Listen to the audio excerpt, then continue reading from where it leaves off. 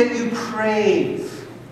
So once you've got that word or those couple of words on there, hold them out. I'm going to see if I can read a couple of them, or you're going to have to say it if I can't read it. But put up the card. What does that say there?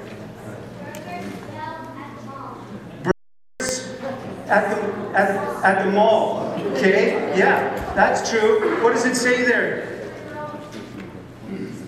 Spring rolls. Ooh, yes. And my Filipino friends have that red sauce that goes on the spring rolls. I could drink that. Turkey dinner. You're craving turkey dinner, right? Sleep, right? Let's be honest. Yeah, that's fantastic. Yeah, we crave, and we crave different things. In fact, I guess what I really wonder is, it seems like we have this invisible sort of itch that we constantly crave things. The original crowd, the crowd that was with Jesus, they craved things too. They were probably at times literally hungry. And there were times when they were literally thirsty because running water wasn't a thing. But it seems even today, like there are things that we want things, we really want things, and we crave things. And it's like this itch, so we change our hair. We change our clothes.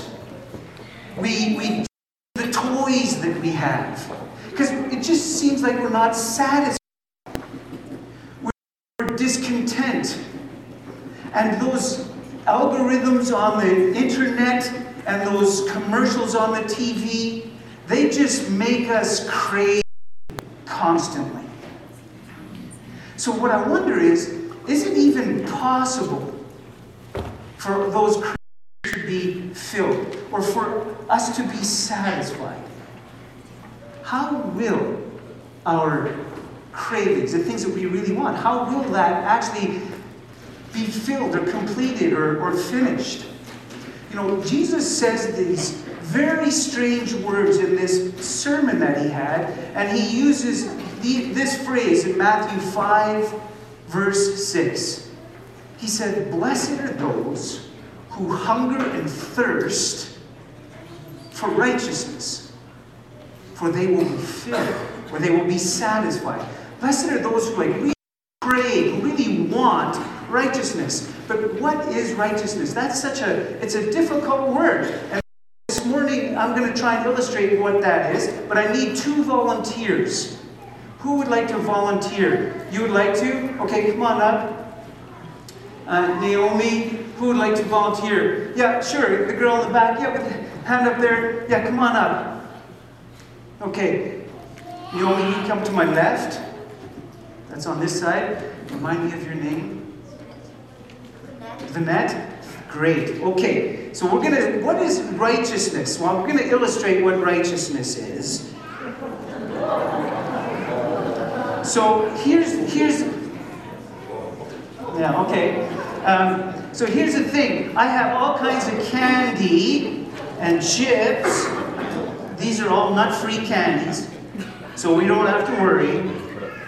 So righteousness is kind of like, well, let's see. I'm going to go like this, and I'm going to split up the candy between Vanette and Naomi. So let's see. I'm going to Kit Kat, Smartie, and a crispy thing, and like that, and like that. That looks about good. So yeah, okay. So that's for you, and that's for you.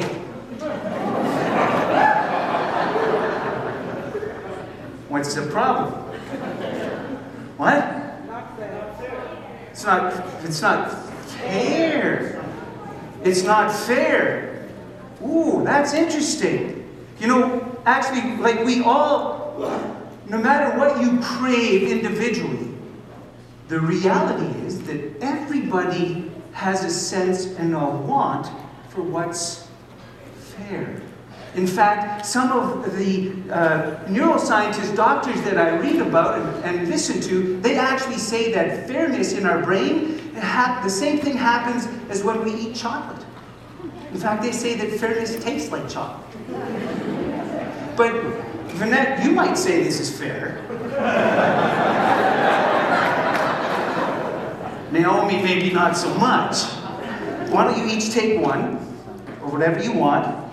You can go back to your seat. Yeah, take it. Yeah, cool. Thank you. Give them a hand. All right. So righteousness is kind of like that. It's fairness. But it's a bit more than just fair. When Jesus said, really want, crave righteousness, it's fair, what's fair, but there's also a sense of something like it's perfect. It's always holy and perfect. But you notice something else about fairness or righteousness. If I asked Vinette, she'd say yes. If I asked Naomi, she'd say no. So another thing about righteousness is that it's relative. It depends. Like, who says what's fair? Who says what's fair? That's part of what Jesus is talking about in this big word, righteousness. The Bible also describes Jesus, and God calls Jesus the righteous one. He says he is the righteous one. The one who is perfectly fair, perfectly right and holy, like all the time. He did it. Paul, writing in Philippians 3, verse 9, says, now, we don't have a righteousness that comes from ourselves or on our own, from obeying the law, but a righteousness that comes through faith in Christ. The righteousness from God that is based on faith. So how do you get this righteousness? Well, it comes from God. It comes in through Jesus. So I want to illustrate that part this morning. And I'm going to need another volunteer. And Tinda, would you help me with this? Would you mind coming up here and helping me with this part? TK, I'd appreciate it. TK is like, he's volunteering for sound, and he's like, I thought I was just volunteering for sound.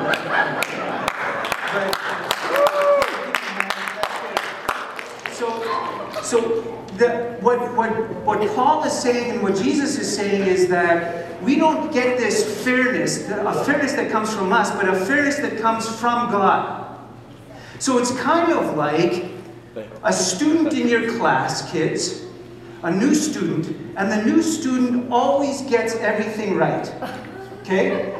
Always gets the student is a perfect A student. And you look at the student and go, I'd really like to be like that student. Not to mention the student is nice, this person is nice and kind all the time, and they always get everything right. And what you say is, well, I'd really like to get the same kind of mark all the time, and I'd like to be like this person. What God is saying is, if you want that, He will give you His A. So it's like you can go and hand that over to somebody, it's like, go and give that over to, but here's the interesting thing. He says, here, have that in. Thanks, TK. He says, here, take my A.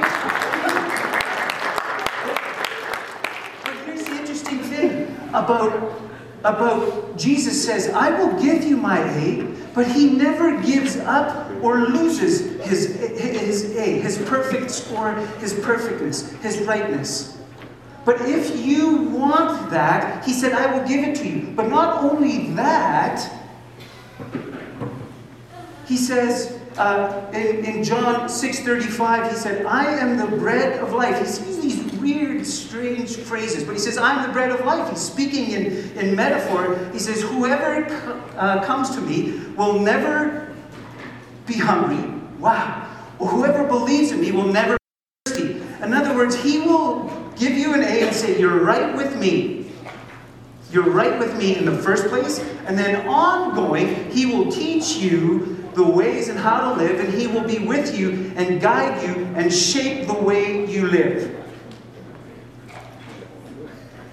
On and on and on. This is what Jesus is saying when He says, come to me. I am the bread of life. And last week we had communion, where we took the cup and the bread, and it reminds us of this. So we can be filled, we can be satisfied, and Jesus actually promises, if that's what you want, He will give it to you, and on a daily basis will continue to help and fulfill that craving that you have, if that's the kind of craving you want. So later in this sermon that Jesus is preaching, when you get to Matthew 6:33, he says this. This is the point. Seek first the kingdom and his righteousness. If you crave this first, Jesus said, all these other things will be added to you.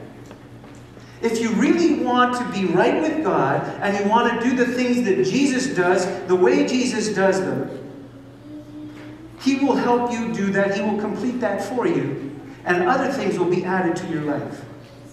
So satisfaction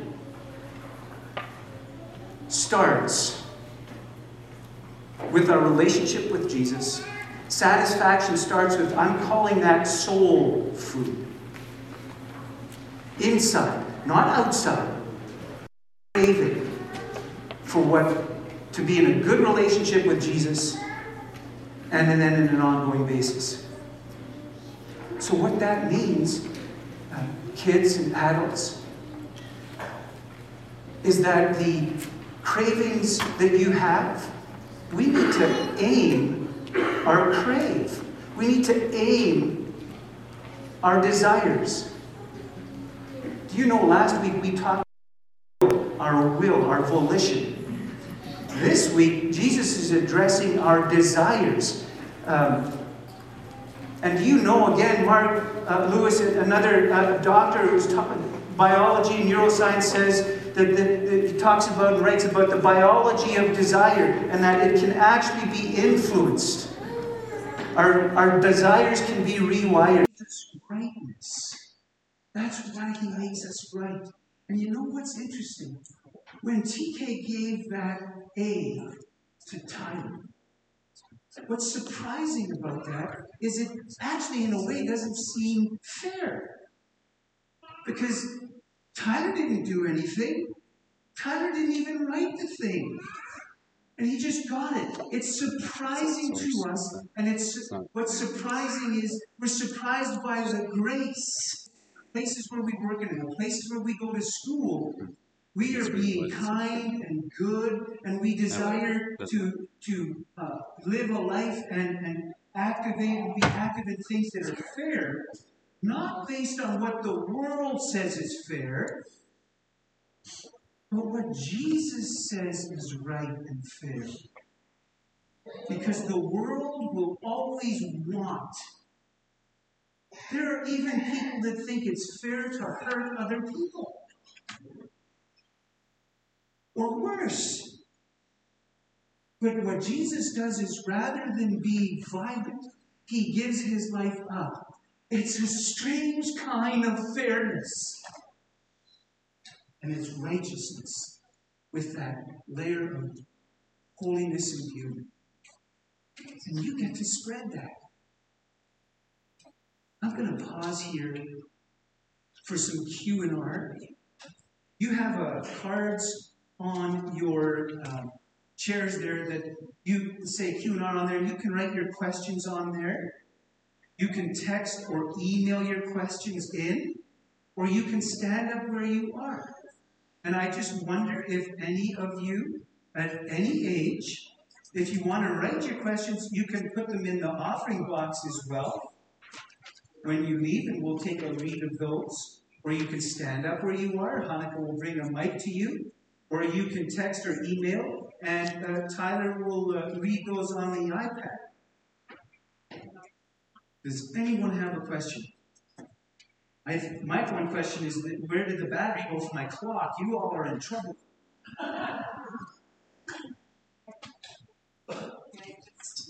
There we go. I want to encourage the kids, because kids, you have a unique opportunity right now, because usually you're not here for Q&R. You're not here to ask Pastor Gary or people all these questions that you have about church or faith or religion, whatever you have. So I would like to encourage you. These cards with the Q&R up front, write your questions. And it's not just Pastor Gary that sees them. I want to see them too, because I want to know your questions. I want to hear from you. So if you are courageous and you would like to ask your question now, stand up and I'll come with the microphone. And if you say, well, I just will write them down, put them in that little basket before you leave today, because we would like to hear your questions. Any questions? And Tyler has that. Kids, any questions for Pastor Gary? Do you have any questions about church, about what we do here, about... I know you have questions, but I know it's just hard to ask. From the email. Adults, any questions that you just want to stand up and ask? Yeah, like I'm guessing people answer. I think they're waiting for the turkey dinner today. Well, that could be. I think, I'm surprised nobody's asking me about what's in the cart and what I plan to do with it. Well, I'm going to invite the music team to come onto the platform. It seems that our God's version of rightness or fairness is very different than the world's perspective on rightness or fairness. And I just want to invite you to consider what it is that you want. And Jesus promised that if you want to be right with Him, He will do that. He will just do that for you. And if you want to begin to emulate and be like Him day to day, if that's what you want, He also promises to help you do that too. And it's mind-boggling because we are constantly surprised by grace. Because the world doesn't naturally come with grace. That's from the Lord. That's from Him. So I want to invite you, in a moment, we're going to ask some ushers to come and help us distribute these. Again, the candies are nut-free. If you want to have a right relationship with the Lord, you don't need to perform a certain way. You don't need to earn anything. You don't need to be a certain kind of person. What you need to do is say, yes, I want to be right with the Lord. I want to clear up anything in my life that would be distracting me from being right with the Lord, and I want to be right with the Lord. And if that is you here or online, then all you need to do is reach out your hand and say, I want to be right with you, Lord. And He will promise to fulfill that and give you His righteousness.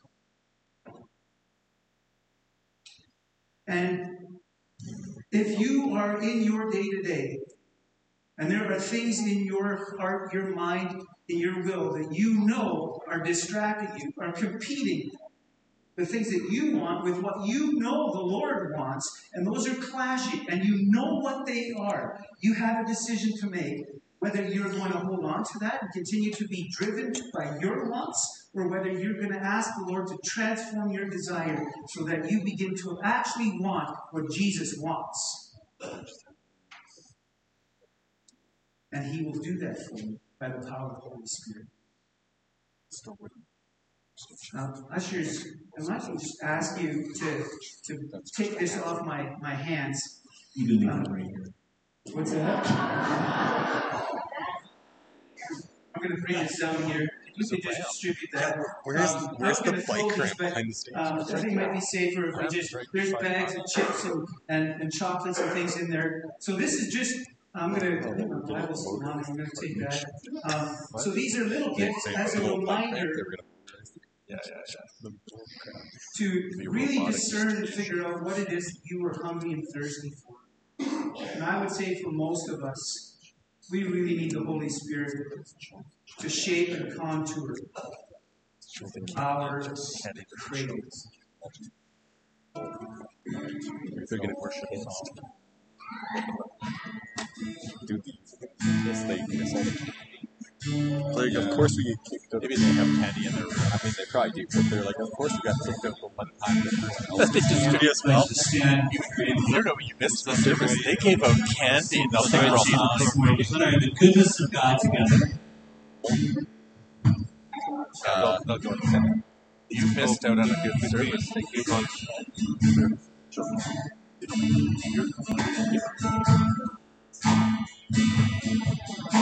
Where am I at?